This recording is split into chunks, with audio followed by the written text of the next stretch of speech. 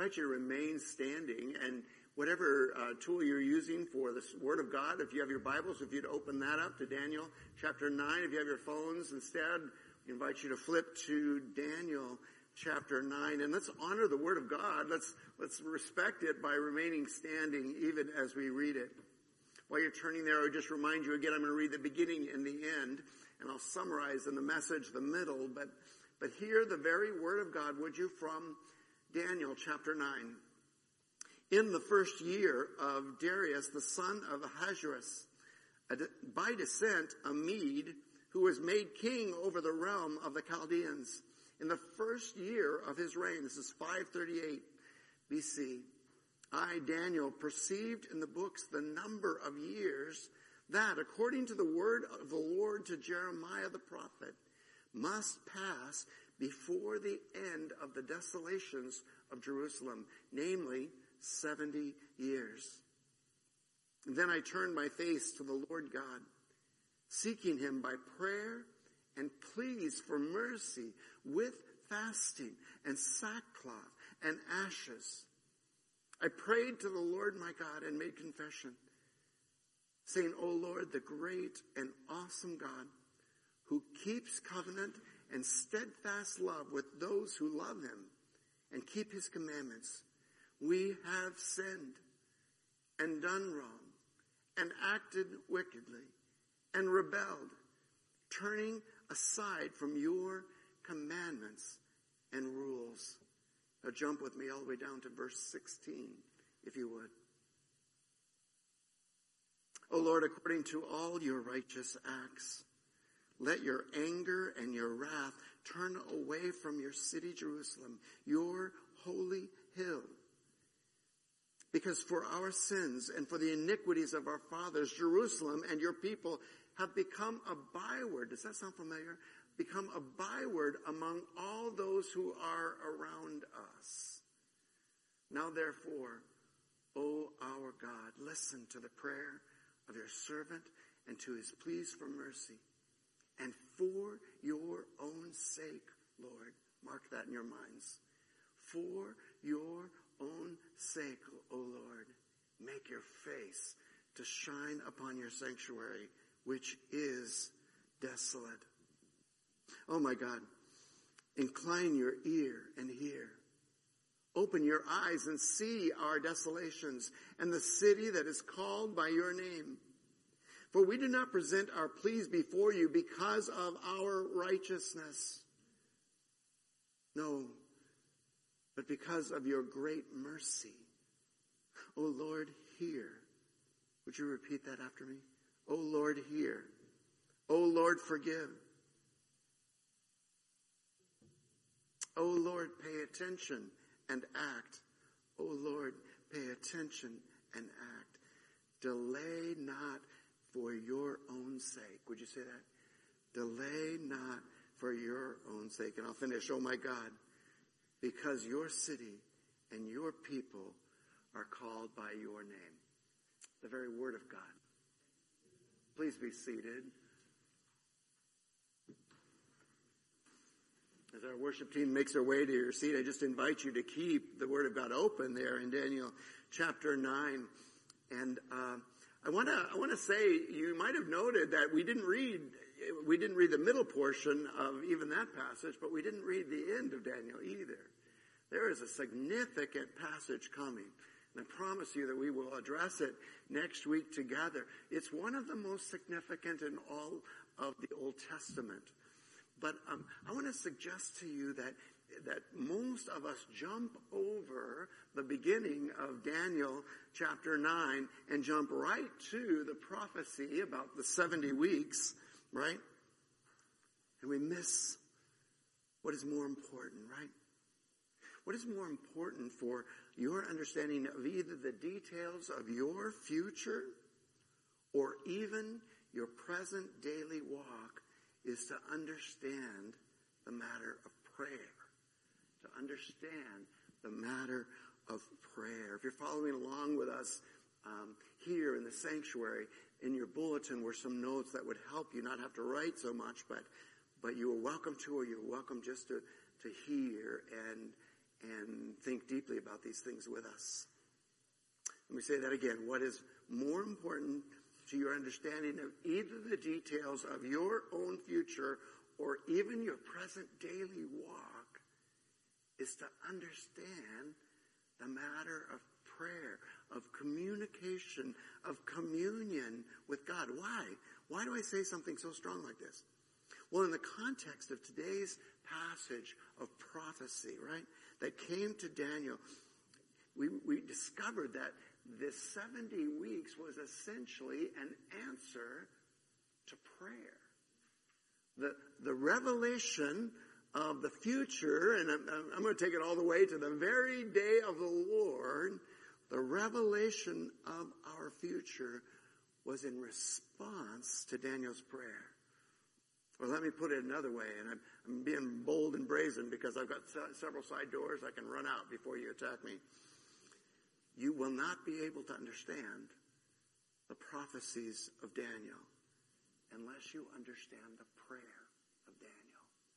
Did you catch that? You will not be able to understand the prophecies, which we so want to understand, right? Unless you understand the prayers. Have I got your attention? Pray again with me, would you? Oh God, I pray the words of my mouth and the meditations of all of our hearts would be acceptable in your sight, O Lord, our rock and our Redeemer. Amen. Amen. Well, the very end of our last chapter, and that was again, and remains to this day, the most difficult passage I've ever had to preach on, Daniel chapter 8. We have Revelation coming, so I know I'll have more challenging ones in the future even. But I told you last week that I found a lot of comfort by recognizing that Daniel, who was there at the time, Daniel to whom Gabriel appeared and explained what was going on, was still, as he says in 8:27, overcome. And he lay sick for some days. Then, like many of you in the midst of the pandemic, he went around like a zombie, right? He did the king's business, but he was appalled at the vision that he had been given and that Gabriel had interpreted for him. And he did not understand it, right? So as we come now to the prayer of Daniel in chapter 9, we recognize that Daniel is in great distress, right? And yes, it's a distress of his soul, right? He recognizes that something very significant is happening and he doesn't completely understand it. His mind and his emotions, the two things that contribute to his will, right? His mind and his emotion are at war within him, right? And he's in great distress and he's exhausted and physically sick. When your soul is sick, then your body plays it out, right? Dis-ease of your soul plays out in disease of your body, but also think the other direction. Dis-ease of your soul plays out in your spiritual life, your communion with God. And so this is a physical, emotional, and spiritual distress that Daniel's going through, right? Why is it so difficult? Because he understood a couple of truths, right? He knew that the people of God were under current judgment. The things that were happening to them were under the sovereign control of God, and Daniel understood in particular, it was the judgment of God, not against the world that does not know God, but against the people of God who did know God and did not honor him as such. And I think you can grasp this because you understand that they've been moved 800 miles from their city, from their homeland, from their temple. Everything has been destroyed. The land is lying desolate. Daniel pretty easily could understand that they were experiencing judgment. That's why they were in captivity, right? That's why he was in Babylon. He knew Jerusalem was destroyed. He knew the temple was destroyed and that the sanctuary of God was desolate. He knew all that. And he knew that this was judgment for sin. But here's the hard part. He also knew that more judgment was coming. More judgment was coming. He could see in the visions that he'd been given, and he will be able to see in the visions that remain, that the future of the people of God is going to include more judgment, right? So this would make anyone ill, physically, emotionally, and spiritually. We are under judgment, and that's a word for us. We won't have a chance to come back to this later. We, beloved, are experiencing the judgment of God, right? And there is more judgment to come. Do you remember Jesus in the Garden of Gethsemane, right? He knew he would bear our judgment, right? And he cried out, "Oh God, if there be any way, let this cup pass from my lips." But as we've emphasized over and over again, God is gracious. Amen? But graciousness is dependent on something else, that God is also merciful. Amen? But mercy is based on something as well. You cannot have mercy without having the nature of God revealed in his judgment, right? In his judgment. So Daniel knew that they were under the judgment of God. He knew that more judgment was coming. But praise God, he also knew that there was a coming kingdom. Do you remember the statue, right? Gold, head of gold, chest of silver, torso of bronze, legs of iron, and then this stone, this unhewed stone that rolled down from a mountain, uncut by human hands, and destroyed the kingdoms of men. What was that stone? We know, don't we? Let me put it in very broad terms. It was the kingdom of God. There is, Daniel knows, a coming kingdom, right? And he had a vision for that. And all of this is colliding in his mind. He knew that there would be this future glorious kingdom with God's anointed one. But he could also see, and he was experiencing the pain that would come before that, right? And he had no one to interpret the visions for him. And so he was distressed by not being able to fully understand what they meant. I think he was feeling a little bit of what Peter said the prophets felt when they searched the scriptures for what person and what time was being referred to, even as they understood the scriptures and the future of the people of God. They searched and said, God, help me understand.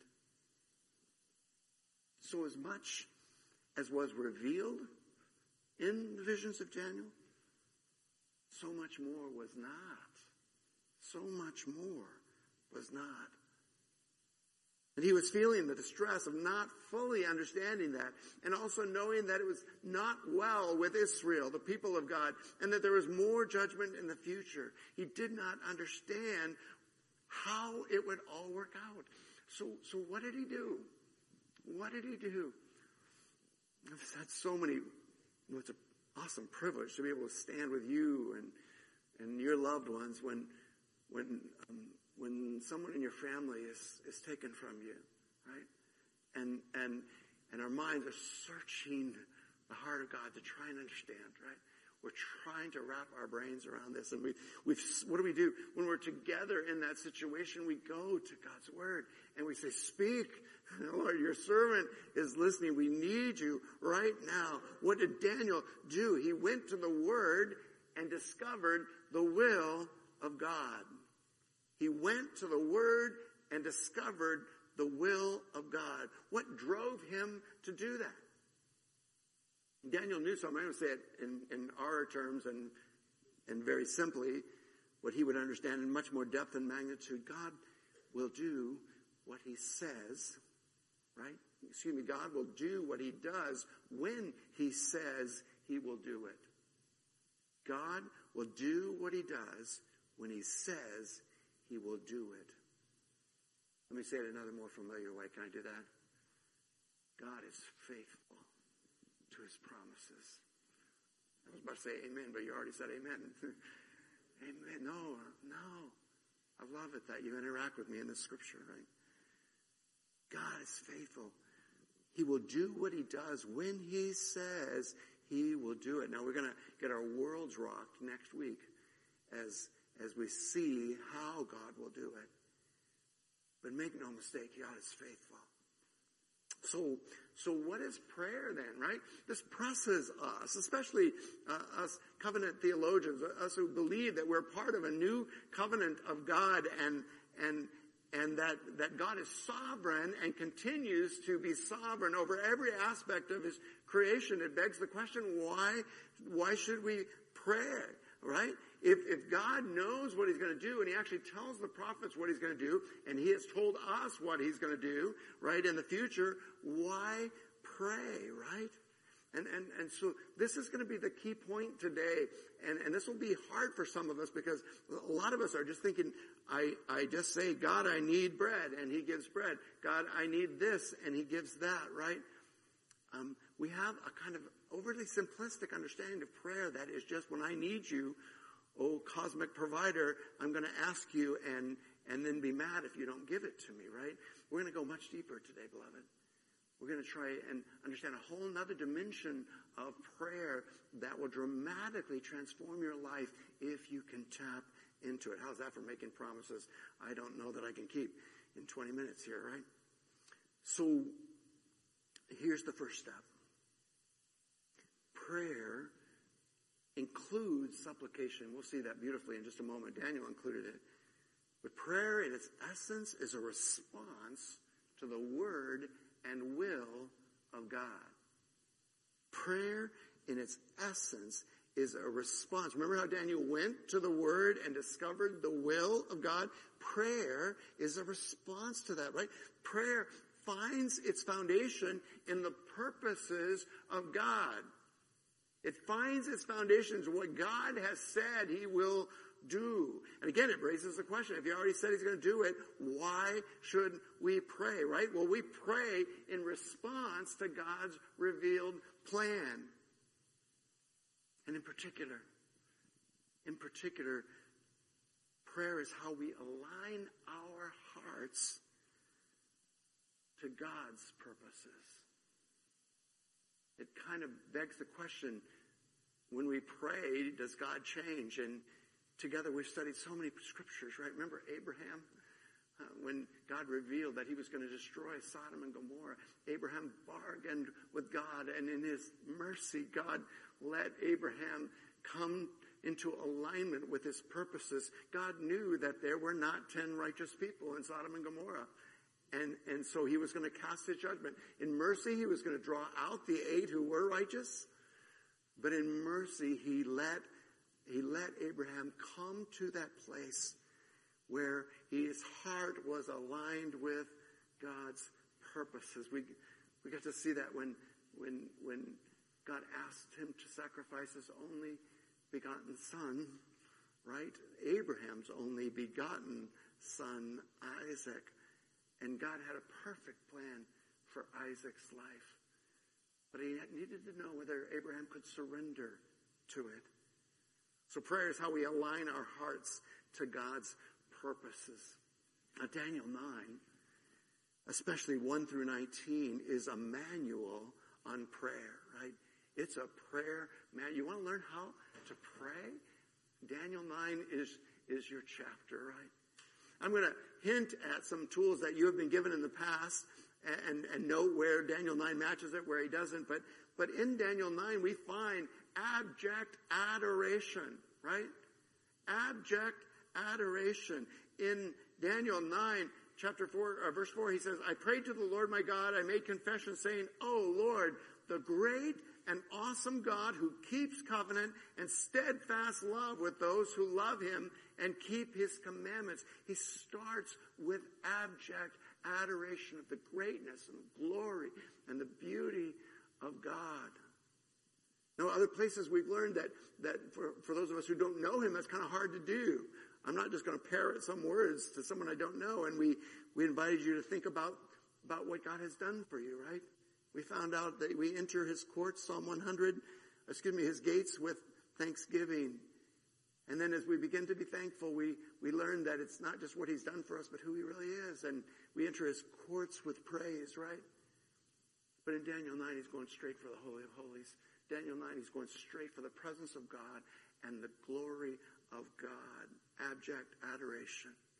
And it's interesting that having reminded himself of the very nature of God, then the natural response of his soul is confession then. And we only read a small portion of it, but 5 times in Daniel 9, 5 through 15, he says, we have sinned or committed treachery against you, God. 5 times in those 10 or 11 verses, he confesses we've sinned against you, right? But there's a beautiful summary of it right there in 9:5. Look at these 5 things he mentions there. We have sinned. In other words, we've fallen short of your glory. We have intentionally done wrong. And that's not strong enough. He says we have acted wickedly. We have rebelled against you. We have turned aside from your commandments. In other words, from the word and will of God. So this is a manual on how you can approach a God when you have fallen short of the glory of God. Just a few moments ago I said if. It was a big if, wasn't it? If 1 John 1:9, you have confessed your sins, then he is faithful and just. If we cannot own up to our sin, then we can't be set free. But if we're willing to humble ourselves, to surrender, to trust that what God's word says God's will is, and to agree with him where we've fallen short of those things, then we can be set free. And I've had so many experiences right here in the sanctuary a couple of moments ago with you privately when someone fully owned their brokenness, the 5 ways, as Daniel describes, that they have mistreated God and received that forgiveness. It's like burdens being lifted from our souls. Oh, I respect so much your integrity. Many of us know that we can't say those things, and we won't say those. I appreciate that if we don't mean them. I appreciate that. God takes no pleasure in fools. He doesn't like us to just go through motions of saying things that we have no intention of keeping. But if we will risk agreeing with God, if we will own those things before him, then he forgives us our sins and cleanses us, 1 John 1:9, not of some, not of most, of all our unrighteousness. So we can genuinely say, thanks be to God. So we can genuinely say, hallelujah, right? So Daniel's a manual on prayer. It includes adoration. It includes these 5 aspects of confession. Don't miss in this part 2. Daniel is probably one of the, here I go ranking things. It's wrong of me to do that. Help me risk following me for a second. If I had to say who are the 5 most righteous people that the scripture describes, right? Daniel's in there. Daniel is in there, but what does he do? What does he do? He identifies with the sin of his people. And I want to suggest to you that we have to do the same. We have to confess our own sins. Certainly we're not Daniel, right? But we have to recognize sometimes it's not even things that we have done, but things that we as a church, the people of God, have done. And I would even suggest to you that God is going to ask us to identify with the sins of our nation. Even though you might not have committed those sins, you are part of this nation. And as we identify with the sins of our nation, as we confess the sins of our nation, then we receive forgiveness, and maybe, just maybe, God keeps that door open for people to come to know him. So adoration is a critical part of prayer, according to Daniel. Confession is a critical part. But note also here the intercession. And in our Acts format, adoration, confession, thanksgiving, supplication, just as a mnemonic device to be able to remember it, supplication is a simpler word for this concept of interceding, of standing in the gap for someone, right? And Daniel stands in the gap. He says in 9:16, turn your anger and wrath away from your city. He stands in the gap of the sanctuary. Make your face shine upon your sanctuary. He stands in the gap on behalf of the people of God. He says, oh God, hear our cries. See our desolations, right? Just as an aside, too, if we won't own that we are desolate, then we will never be able to confess it. We have to look at our lives. We have to look at our church. We have to look at our nation and see them as God sees. But I do love, again, in this magnificent passage, that Daniel gives us a summary of intercession. In verse 19, he cries out, oh Lord, hear, the part that you repeated earlier with me. Hear, God, right? Oh Lord, forgive. Oh Lord, pay attention and act. We can't save ourselves. Only God can save us. Oh Lord, pay attention and act. And oh Lord, don't delay. My mind is taken right now to the very end, the very last words of the Bible in Revelation 22. And John, who's just been overwhelmed by the vision that we'll get to and that he has seen, he hears Jesus say, behold, looky there. I'm coming soon, right? I'm coming soon. And so, John and the church that grew up in that tradition of Revelation says together, Maranatha. Amen. Come, Lord Jesus, right? He just said he's coming. And yet they learned what Daniel learns, that out of the revealed word of God comes the essence of our prayer. That's why we search God's scripture. That's why we open his word. Come on up, worship team, if you would. Don't get your hopes up, people. I'm still got 20 minutes to go here. Oh Lord, hear, forgive, pay attention, don't delay. Daniel 9 reveals that the ultimate motivation for prayer is the glory of God. Now, let me say that, and if you don't yet know God, or if you're a new believer, understand that your greatest good comes from the glory of God. Does that make sense? It's not inconsistent to pray, oh God, I need you to treat me well, and to pray at the very same time, I want you to be glorified, right? Because our greatest good is going to come from his being glorified in us. And so look at the words of Daniel here. For your sake, oh my God, because of your city and your people who are called by your name, it's not about us. Amen? It's about God and his glory. So the ultimate motivation for us in prayer is the glory of God. Why is this important for you and me today, right? Why is this word so important for us? I mentioned earlier it's particularly important before we jump into the prophecies of the 70 weeks coming next week. But the reason that it's important is because we are exactly in the place of Daniel, right? We are under the judgment of God right now, and there is more judgment coming, right?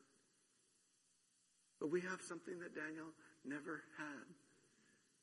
Our Savior has come. We don't have to fear the present judgment. We don't have to fear the coming judgment because Jesus has already gone before. That Jesus has already taken that judgment upon himself. So we know that we're under the judgment of God. We know that there's still more judgment coming, but we also know there's a coming kingdom. And in fact, that coming kingdom is already here. God has taken the end and intervened in the middle. When Jesus Christ came in the flesh, which we celebrated last Christmas, he brought the kingdom of God to all those who will open their hearts to it, right? And I just invite you, no matter what tomorrow holds, and we've learned over these last 12 months that we are completely at the mercy of God.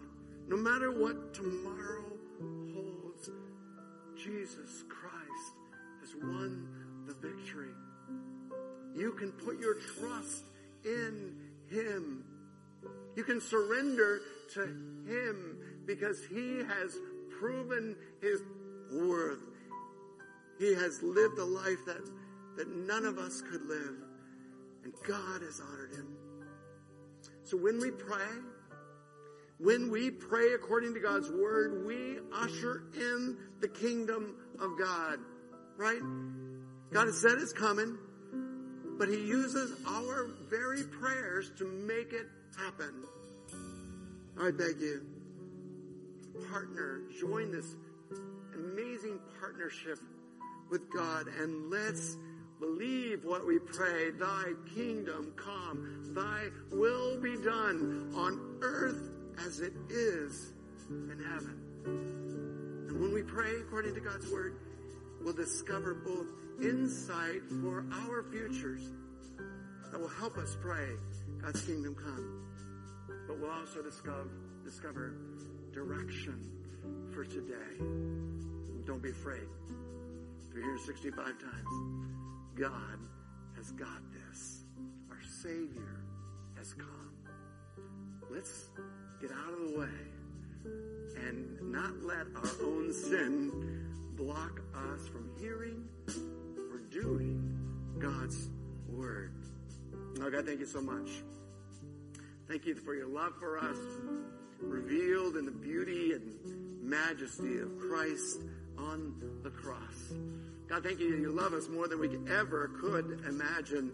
And you did not abandon us even in the midst of the judgment, but you came to us. You came for us. You rescued us, God, and delivered us from judgment. So be lifted up here in this place today. Be lifted up no matter where we are in the world today, in our hearts. And God, we place ourselves, our future, and our present in your hands and worship you and praise you.